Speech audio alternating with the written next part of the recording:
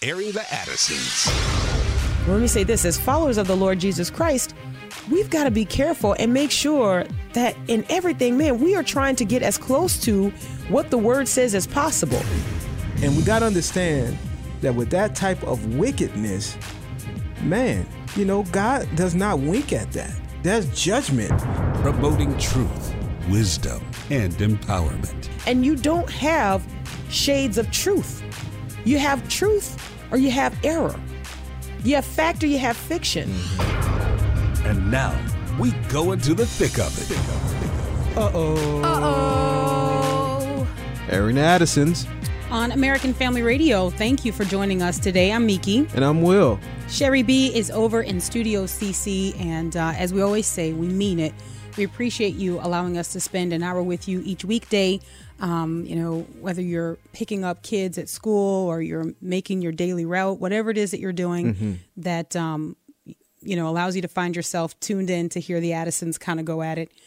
We appreciate it. So thank you so much for doing that. Always want to let you know that there are several ways that you can connect with us if you hear something on the show and you've got questions about it. By the way, we're not always able to respond in detail to every email that we get.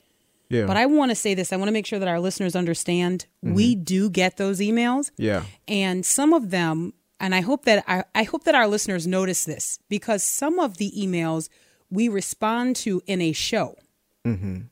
So you have questions, you have comments, and then we try to cover those questions or comments by weaving it into a discussion. So thank you. Yes. Thank you for that. That's called show prep. They're like, well, okay, then you need to pay us. Because some of your questions are so good. We think, you know what? Everyone should hear this conversation. Yeah, Everyone definitely should be a part of this kind of discussion. And so what we do is we turn it into a show. In fact, I will say right now, there was an email that we got maybe last week that will be an upcoming show. And so we're working on that behind the scenes. I thought the question and some of the objections raised in the email that we received were those are apologetics moments, a defense of the faith, a defense for where Christians stand. And so we have not replied to you directly, but just know we got your email and there will be a show coming up on that topic because it's a good one. It's a really, really good one. And there are answers to those tough questions. Amen. So anyway, speaking of email, if you want to email us, it's addisons@afr.net. That's right. Addisons@afr.net. The style of our show, you are already familiar with this, but the style of our show is conversational, everyday language, right? This is how families, faithful Christians are living in 21st century America. And so we're looking at current events and pop cultural topics and then having a conversation around that through an unapologetic biblical lens. Yeah. That may be a little bit wordy to put in the description, but that's it. That's kind of long. That's but what we're doing. That's what we're doing. And we thank you for listening. We thank you for tuning in and being a part of that discussion with us. And Will, over the weekend, the whole country is kind of having a sober moment. Yeah, definitely. Kobe Bryant and his daughter and there were others, families, seven total of 9 like individuals. families have been, affected by this tragedy of a helicopter crash in California. And it's shaking a lot of people. It's shaking a lot of people. And I'll tell you one thing, I was somewhere this morning and you can actually, there was one guy I was talking to who was almost in tears. He said, he was like, man, I'm a big fan of Kobe Bryant, and it lended itself to an opportunity to bring up eternity. Wow. Oh, excellent. And excellent. I think people's heart, and I know some of the conversation as well, just like what happened after most tragedies, people kind of sober up and then it seems like it wears off after a while. But man, I'm a believer in seize the moment. Because there are some whose heart is just right, and the soil is good soil. I know of one person around 9/11, after 9/11, the day after 9/11, he got saved.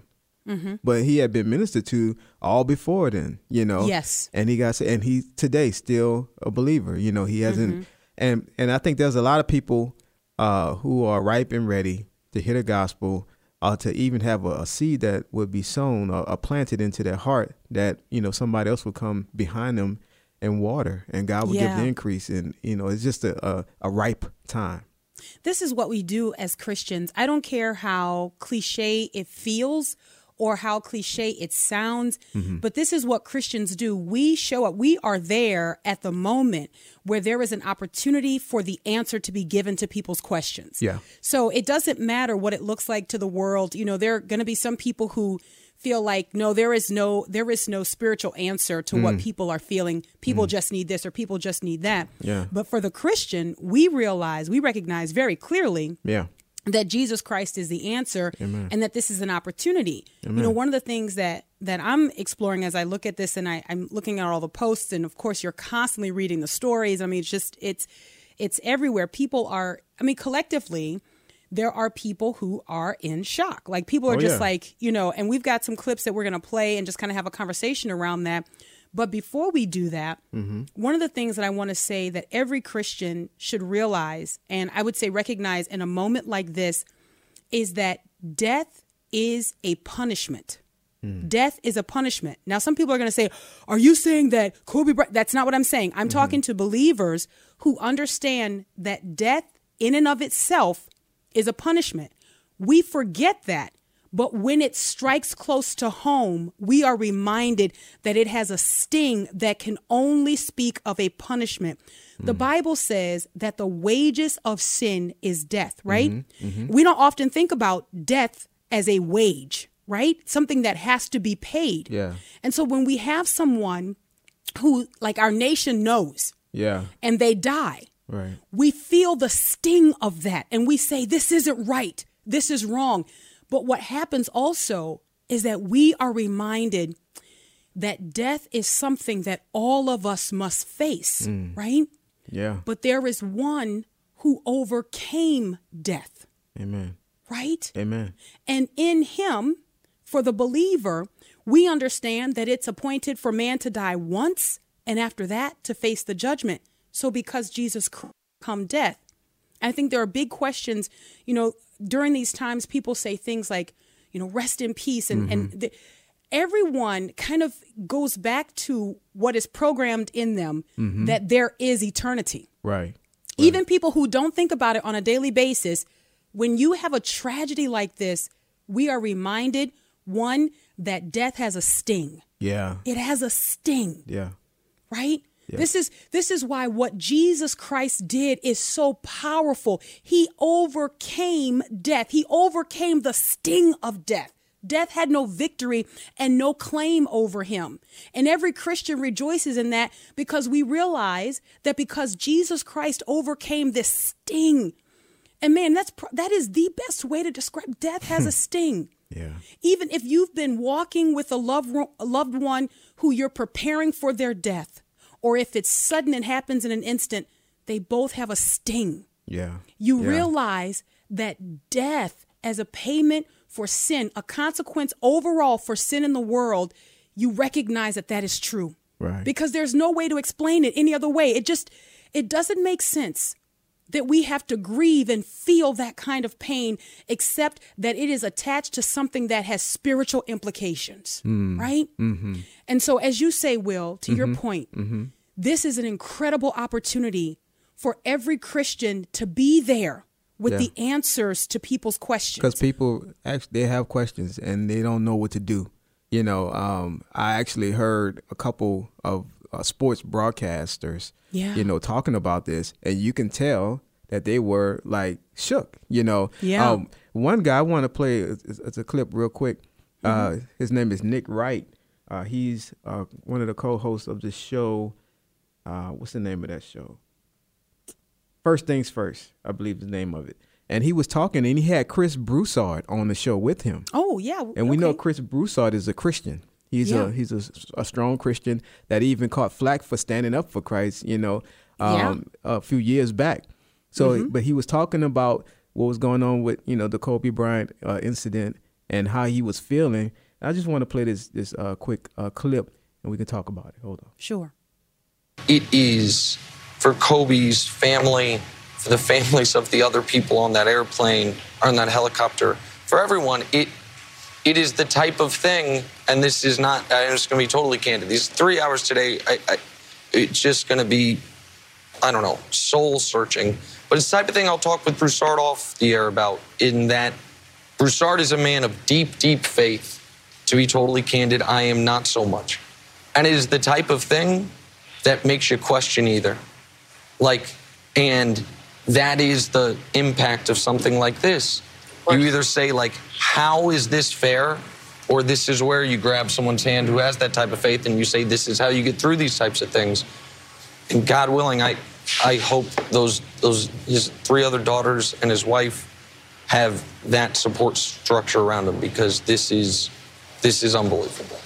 Now, you heard what he said. He said he want to talk to Chris after the show, or, I think this is just a ripe time, and praise God for Chris Broussard, who is known as a man of faith, known as a Christian. To tell the truth. Yeah. He tells the truth about who Jesus is, and what is right and what is wrong. And he not only took flack, but didn't he lose a job position? He did. Yeah.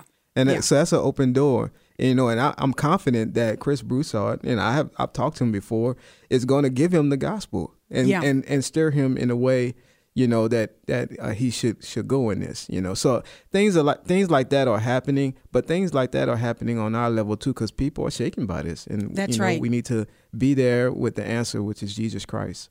I think that this man, Nick Wright, who you hear they're talking about, you either say this isn't fair, or you grab the hands of people who have faith and you try to make sense of this. I think to the former point there is something that just screams out, explain why there is death in the world. Explain why there is the sting of death. Explain why the wages of sin is death, that it's destruction, that it's separation from God eternally, and then reconcile that to the price that Jesus paid, that we would not have to be eternally destroyed. And I think, there was another clip that you sent me, and I don't know if we have time to get into it before the break. Do we have time for one more clip or no? Yeah, I have it in 2 pieces, so I can play the first one. Okay, let's start with the first clip. All right. And yet, to your point, again,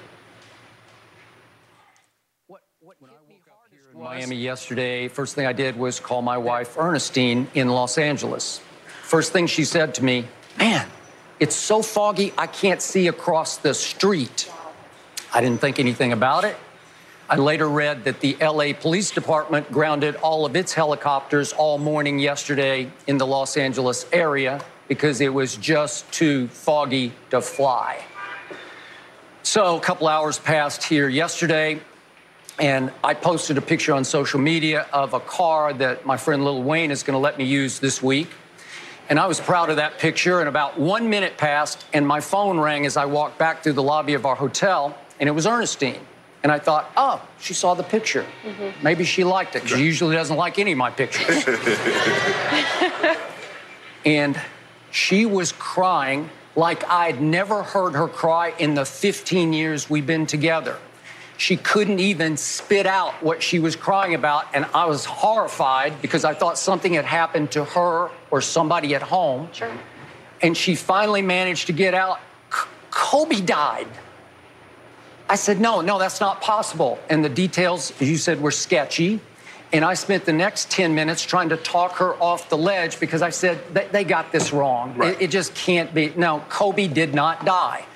And then once the gravity of it struck me, I spent the next half hour in denial, to your point, because there's no way Kobe could die. Right. He was too big to die. He was too great to die. Right. If you had given me a list of 10,000 people yesterday morning and said one of these people is going to die today, I might have put Kobe Bean Bryant at the bottom of my list. He was just too big. And yet, I spent the rest of the day, as maybe a lot of us did, having to come to grips with my own mortality. Because if he can go, any of us can go. Yes. It hit me right between the eyes once again. Again, to your point. Let's grab the break. Aaron the Addisons on American Family Radio. We'll take the break and be right back.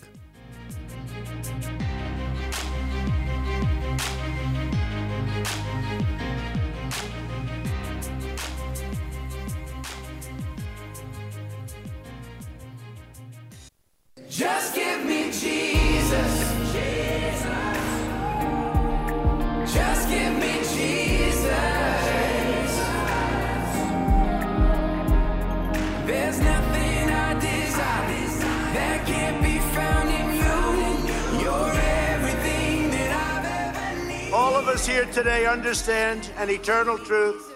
Every child is a precious and sacred gift from God.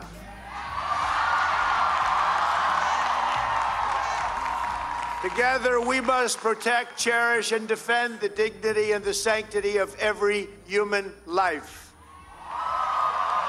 When we see the image of a baby in the womb, we glimpse the majesty of God's creation. When we hold a newborn in our arms, we know the endless love that each child brings to a family. When we watch a child grow, we see the splendor that radiates from each human soul. One life changes the world. From my family, and I can tell you, I send love, and I send great, great love. And from the first day in office, I've taken a historic action to support America's families and to protect the unborn.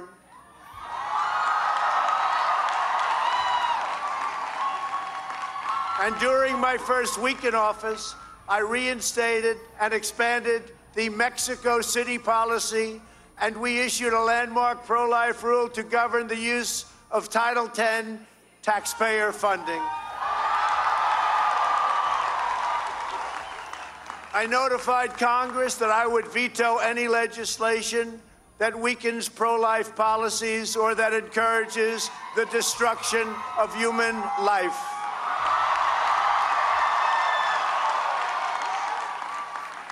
At the United Nations, I made clear that global bureaucrats have no business attacking the sovereignty of nations that protect innocent life. Unborn children have never had a stronger defender in the White House.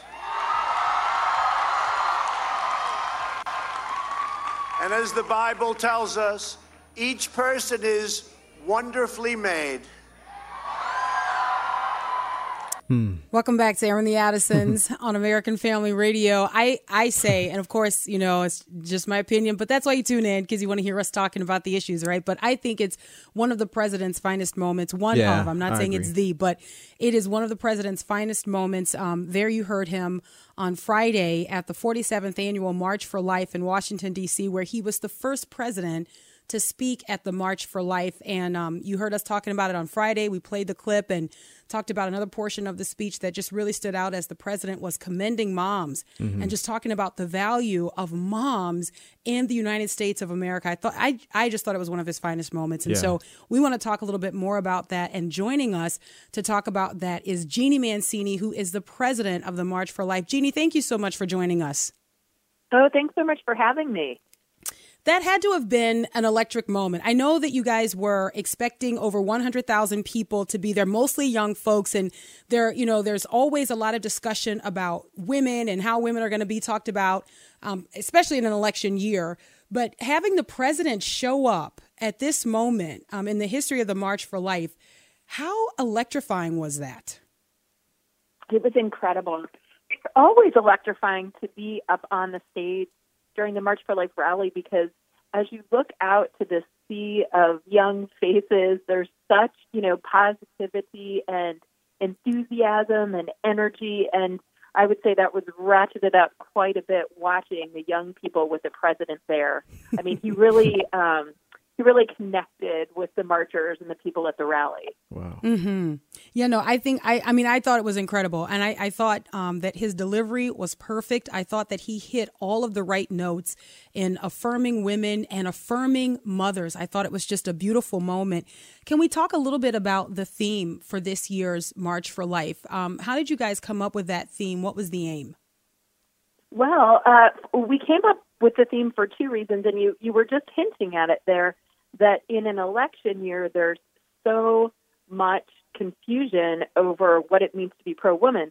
And so our theme this year is pro-life is pro-woman, and it's life empowers. That's the full theme. Life empowers, pro-life is pro-woman. So one of the reasons that we chose that is because, again, there will be so many confusing messages about what it means to be pro-woman, especially this year, and with all, sadly, the Democratic candidates being radically out of touch with mainstream America on this life issue. And so The other reason, and actually the primary reason that we chose the theme, is that 2020 marks the 100th anniversary of the 19th Amendment, which created a women's right to vote. And so we are remembering and honoring the suffragists, those early women, those early female leaders who were pro-life. They had so many great quotes, and they recognized that the inherent dignity of women and the inherent dignity of the unborn were not at odds with each other, that they actually went hand in glove. Very good. Jeannie, I'm wondering, how do you think that we have arrived at this place in our country? And I know that you and others, we're working to see this changed, but how have we arrived at the place where we associate being pro-woman with being pro-abortion? Like, how has that kind of gone hand in hand in our country? We had a fabulous keynote speaker on this topic, and I would encourage all of your listeners to check us out at marchforlife.org. And so the conference that we host is the day before the March for Life, and that's when we can really delve into the theme. And so we have the speaker, Erica Bakioki, who is a legal scholar and has trained at Harvard, and herself has come, sort of from that perspective philosophically, and she gave just a profound and thorough analysis, a history of sort of where and why we've arrived here and what that means in the kind of the philosophical and cultural underpinnings that have led us there. And I would say by and large, we've arrived at this place because there's sort of a statement that's the antithesis of where we've arrived, and it's that men and women are equal in dignity but inherently different, and different in a complementary way. And it's really, that's kind of the heart of what this is about. But the opposite of it is showing that women's capacity for motherhood or fertility is more of a liability than it is something, to celebrate and to be grateful for, and something that will be part of her wherever she is, whether she is a mother or not. And that, in large part, that's very much the heart of it. But Erica does a much better job of fleshing that out than I'm doing here. So the marchforlife.org is where we could go to find that, marchforlife.org, because I do think, it's a genuine question. I think we think logically on these topics, and so we can see the beauty in motherhood. We see the beauty and the value of children. We think that life is sacred, that it should be protected. So for us, I think when we look at this, it's not a logical connection to make. I am woman, therefore I should have the right to murder my child. I just don't see the connection in that. And so maybe I need to go and watch that and get the full background, because it's a sincere question that I have asked for many years. I don't see it as a natural progression toward, quote unquote, standing in your womanhood. I think that part of what makes you a woman and part of what makes you female is celebrated when we conceive or adopt or give birth or rear children, and we are operating in that capacity. Right. And even I myself have not been given the gift of being a mom, and that's, a sad thing. And yet my capacity for motherhood is still very much part of who I am as a woman. There's a great collection of essays written by a philosopher, Edith Stein. It's called Women, and it talks about how being, male or female is anthropological. It's part of our personhood. And she delves into what does that look like in the workplace and just in life. And, the fact that woman tends to be more people-centered and a little bit more of the sensitive, not saying that everybody's going to sort of fall strictly, in this stereotype, but there's deep anthropological truth to this. And for me, at least, I find it very healing and very beautiful, and it helps me understand more of how to embrace my mission and vocation as a woman. Mm-hmm. Now, I want to ask you something, Jeannie. We look at some of the numbers that have come out this year, and I'm sure that you're aware of some of these numbers coming from Planned Parenthood. We know that Planned Parenthood didn't see as many patients as they've seen. I guess you call them patients, or have as many clients as they've had historically. And yet they performed more abortions in one single year than they've done at any other time. And I know that the president has made incredible gains. I know that we are seeing gains as it pertains to the issue of life. But at the same time, there is still something incredibly wrong that we continue to see babies lose their lives in this country. What is the disconnect? What is it that we don't understand that maybe is underpinning this? Well, that's what we're trying to get at, here at the moment. I feel like that's the $1 million question. And if we could solve it, that we'd, be working towards that place where abortion is unthinkable. I think something that's important to point out is that we are making tremendous strides. So when you consider that the number of abortion clinics is down from its height, which was like twice of what it is now. Now it's under 700. And the converse is true of pregnancy care centers. So in the late 80s, there were maybe 500 pregnancy care centers. Now there's well over 3,000. And those pregnancy care centers provide collectively over $100 million in free resources to women and men facing unexpected pregnancies every single year. We also have the biggest cohort or the biggest demographic cohort of people who are pro-life are young people. When you look at the government, longitudinal data survey, it's young people are really on the side of life, and that's very exciting. And then, of course, the abortion rate is at its lowest ever since Roe v. Wade happened in 1973. So we are making great strides in the direction of life. However, that said, as you're pointing out all of these things, there's a huge loss of life every year, and we live in a culture of the walking wounded, because when abortion takes the life of one, it also wounds the life of one or more than one, the mom and the dad, et cetera. And so certainly we have our work cut out for us. I think maybe it's very important that we pray for conversion of heart and not lose heart about that.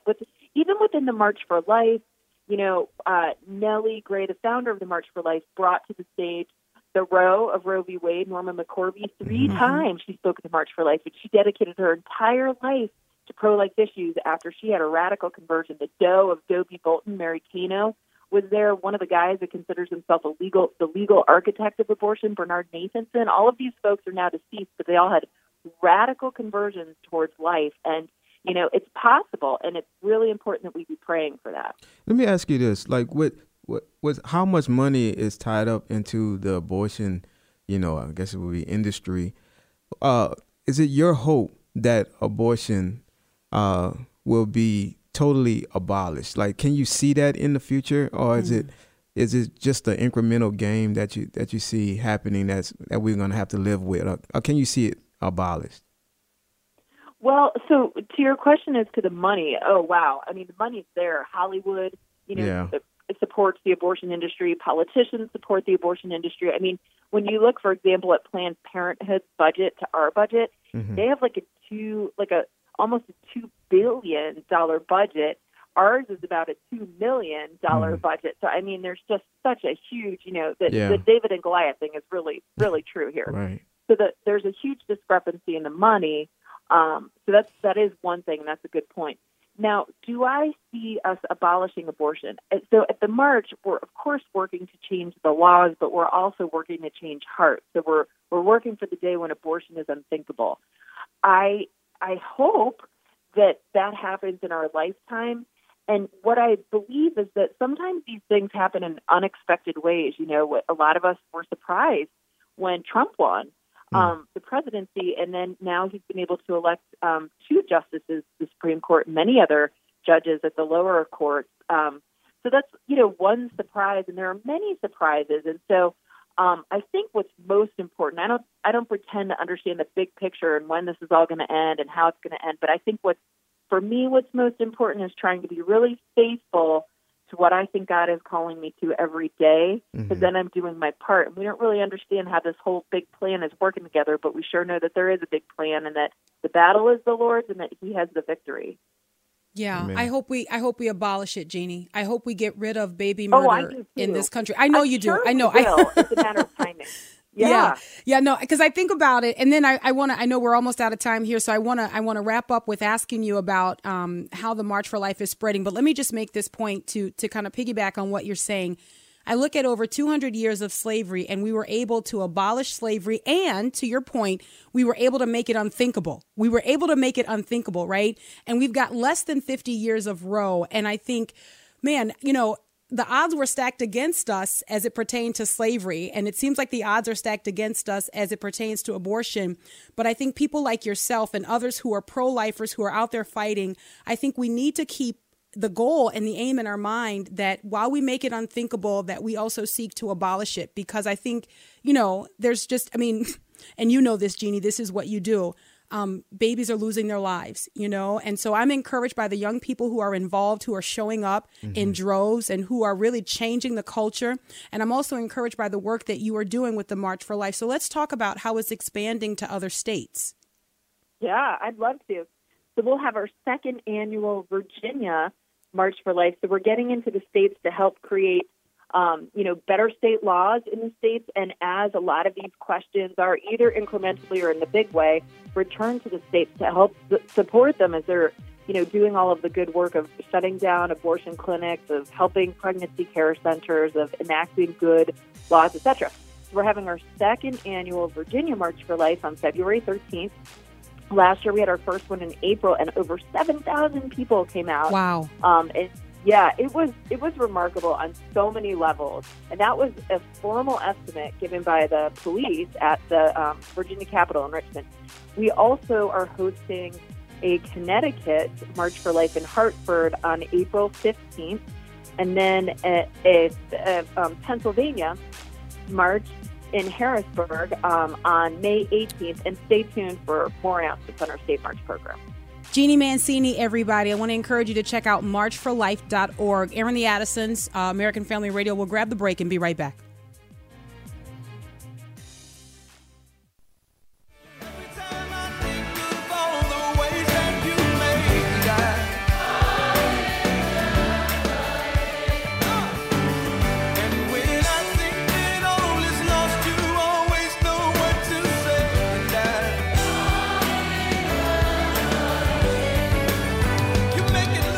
And yet, to your point, again, what hit me hardest was that Kobe was becoming greater in his second career than he was in his first career. Yep. And to me, he was becoming so big, he had taken on like movie star status. Yes. Where he was a leading man. He had mellowed to the point that he had become a global icon, like an evangelist for basketball, where he would preach and teach basketball all over the world. And he let go of all the anger that drove him as a player to where he's a beautiful person to watch. And I always trusted him to react as the ambassador of the game, sort of the conscience of basketball. Yes. And I waited for his tweet to put it all in perspective. Right. So to me, losing Kobe at 41 was like losing Michael Jackson at 50, or Prince at 57, or even if I can go back a little blast from the past, Elvis at 42. Sure. But there was one huge difference here.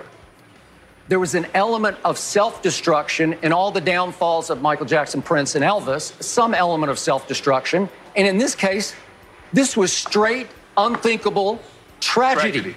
Just straight tragedy. Yep. Inexplicable tragedy. Depending on how you view it spiritually, as you said, you've got to try to make peace with it in whatever your life view is.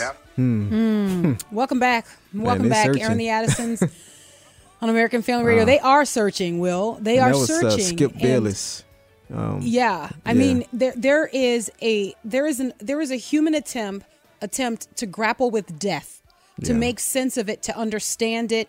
In a sense, I think there is an attempt to reason it away. You know what I mean? Like to try to, not have to wrestle with the eternality of it. That now you have a person who one day was here with you, and seemingly all of the world knows him, as Bayless just said. He was an evangelist of sorts. And then now he's gone. And in the clip we played at the end of the first segment, he kept saying, Kobe's just too big to die. He's too great to die. I mean, if that is not a metaphor for so much that is replete in Scripture, I don't know what is. To look at the frailty and just the humanity of us all, but in some way to still think no, he's just too great to die. And one of the things I want to do is I want to make sure that we understand that we need to show compassion. This morning I was praying with the kids. We're praying through several different things. And among those things, we were praying for Jews, that they would come to faith in the Lord Jesus Christ. God's not finished with his work with them. We understand that they are Jews. In fact, Abraham is by faith. You know what I'm saying? The promise extended to him as a pattern for us. You can check Romans 4 for that. Romans 11, the Apostle Paul says the Lord's work is not done with the Jewish people. And I was prompted to talk to the kids about that this morning because it's International Holocaust Remembrance Day. And over 6 million Jews murdered. But the fight with the Jewish people goes back to Egypt, if you will. You understand what I'm saying? And so God's work is not done with them. So I was talking to the kids about that. So we were praying for Jewish people to come to full repentance, to understand that the Messiah has come, that the Messiah has come. I mean, this is a huge, huge deal. So I wanted to make sure that they understood this. It provided us an opportunity to look at some history. You know, we educate them at home. So we talked about Auschwitz. We talked about Adolf Hitler. And these were difficult. This is a difficult discussion to have with them. You know, and one of the things that JD said, he said, Mom, you're really, he was a real live, like super evil villain. And I said, yes, son, he was. In modern times, videos, pictures, like, yes, this was not, you know, and so that was difficult for them.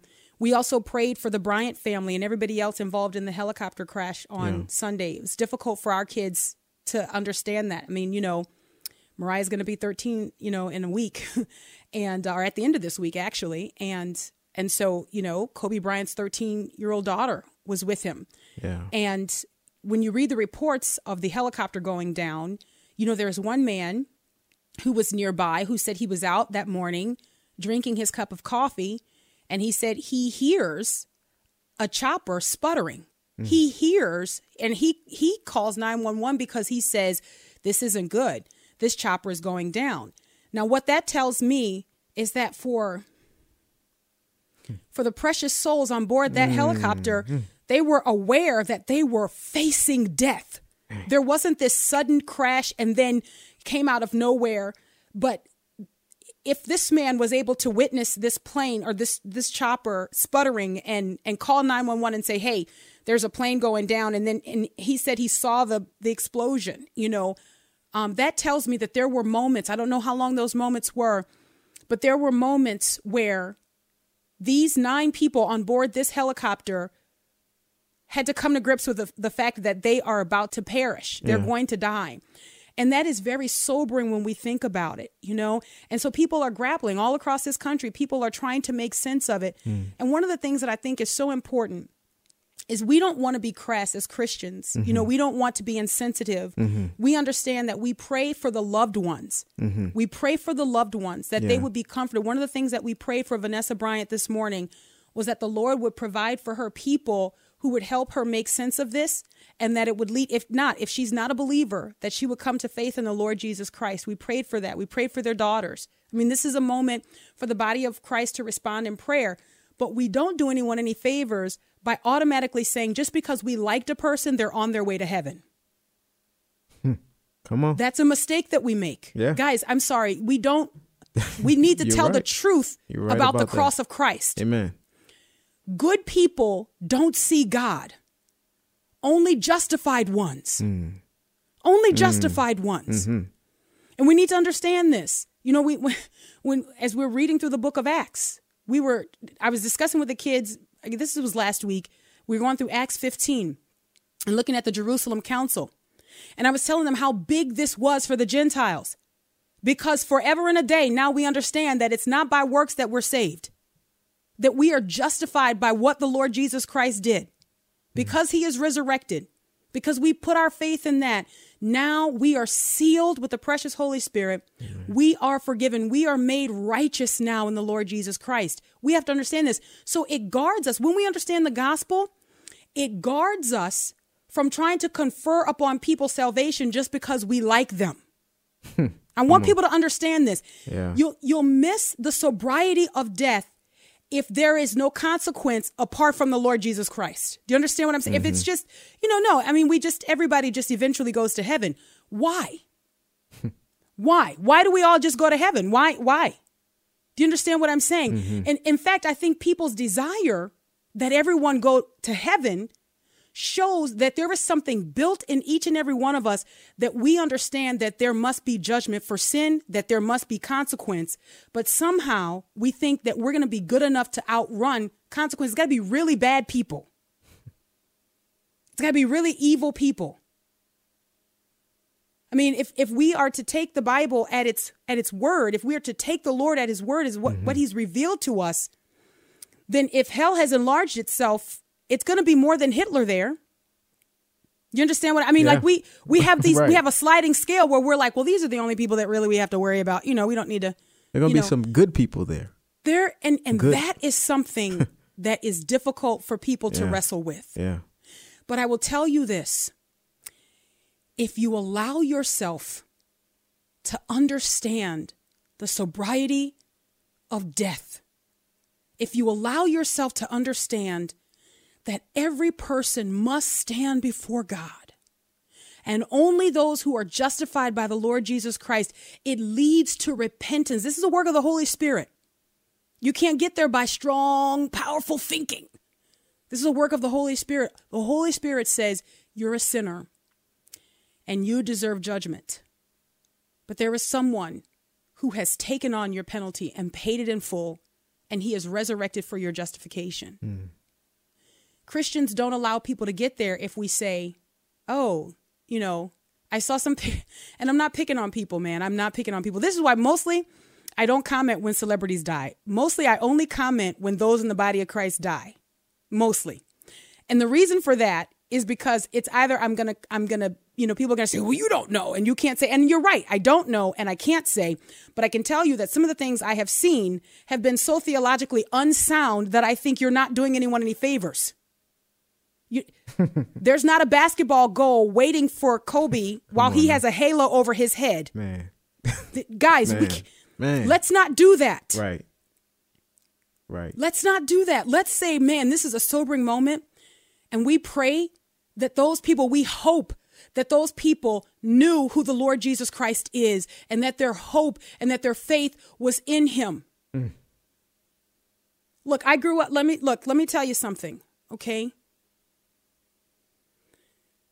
I grew up in the type of environment in my neighborhood where young boys carried guns. All right? Where it was reality that they died. All right? And inevitably, you have people who are just like, oh, he's in heaven. Rest in peace. And for some of them, they were neighborhood terrorists. For some of them, listen, guys, the reality of the gospel cannot be outrun just because you don't want people to pay for their sin. Man, that's true. And that's what we do. So the best things that we can do is when we see people grappling and trying to make sense with this is not to give them platitudes where we say, oh man, we're going to see him again. Maybe we will. But the only way that we can really know where we will spend eternity is that we put our hope and our faith in the Lord Jesus Christ. The only way that we know where we will spend eternity is if we have taken on the righteousness of the Lord Jesus Christ. We've got to put it on as a robe. That's right. He stepped in our place so that we can stand in his, being the righteousness of God in Christ Jesus. Go ahead, Will. Now, I was just reminded of something I was talking to you about over this weekend, too. I brought to your attention about how the NFL quarterback, Aaron Rodgers, his family was upset with him because of some comments he made about Christianity. And one of the things he said, and I think this kind of happens when you feel like, no, God can't do that. He can't put, this person is not going to hell. God wouldn't allow that or whatever. But he said, most people that I knew, church was you just had to go. I don't know how you can believe in a God who wants to condemn most of the planet to a fiery hell.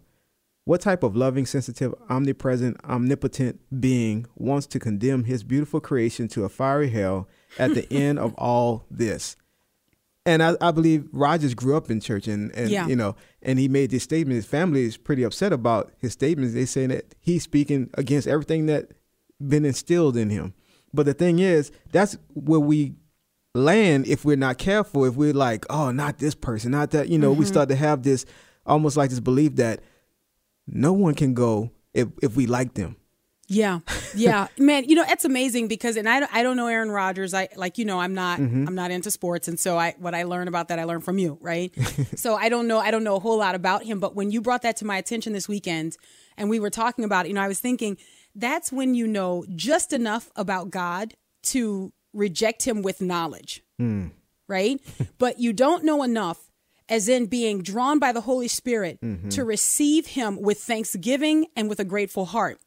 And let me say this. I would say to Aaron Rodgers, and again, I don't know him, so I don't know exactly his history. I know that he grew up in a Christian home, and I know that his family is grieving because of the statements that he's making. I mean, they're outrageous. Oh, yeah. They're outrageous. But I would say this. Anyone who has been wronged understands justice. They understand justice for themselves.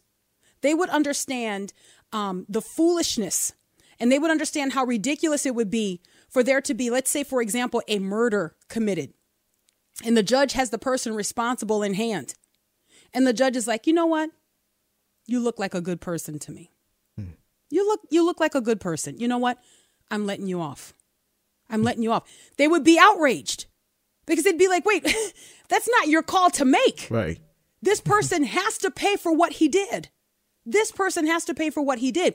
We understand that when we are transgressed against. We understand that when there is a wrong wrought against us. But transgression against God, oh no, he's got to clear the guilty. He's got to clear, because that's love. So what are you then? When you want justice, are you a monster? In fact, our very cry for justice, our desire for justice is a mark of being made in the image of God. That desire that we have, that what is right should be done. We can say, like Abraham said, that the God of all the earth will do what's right. We know this to be true. So again, it is not our place to put someone one place or the other, but we must absolutely be found saying what the Bible says about who is justified and who isn't. Amen. We can't do anything against the truth, only for the truth. That's right. That's it for today. Until tomorrow, Lord willing. God bless.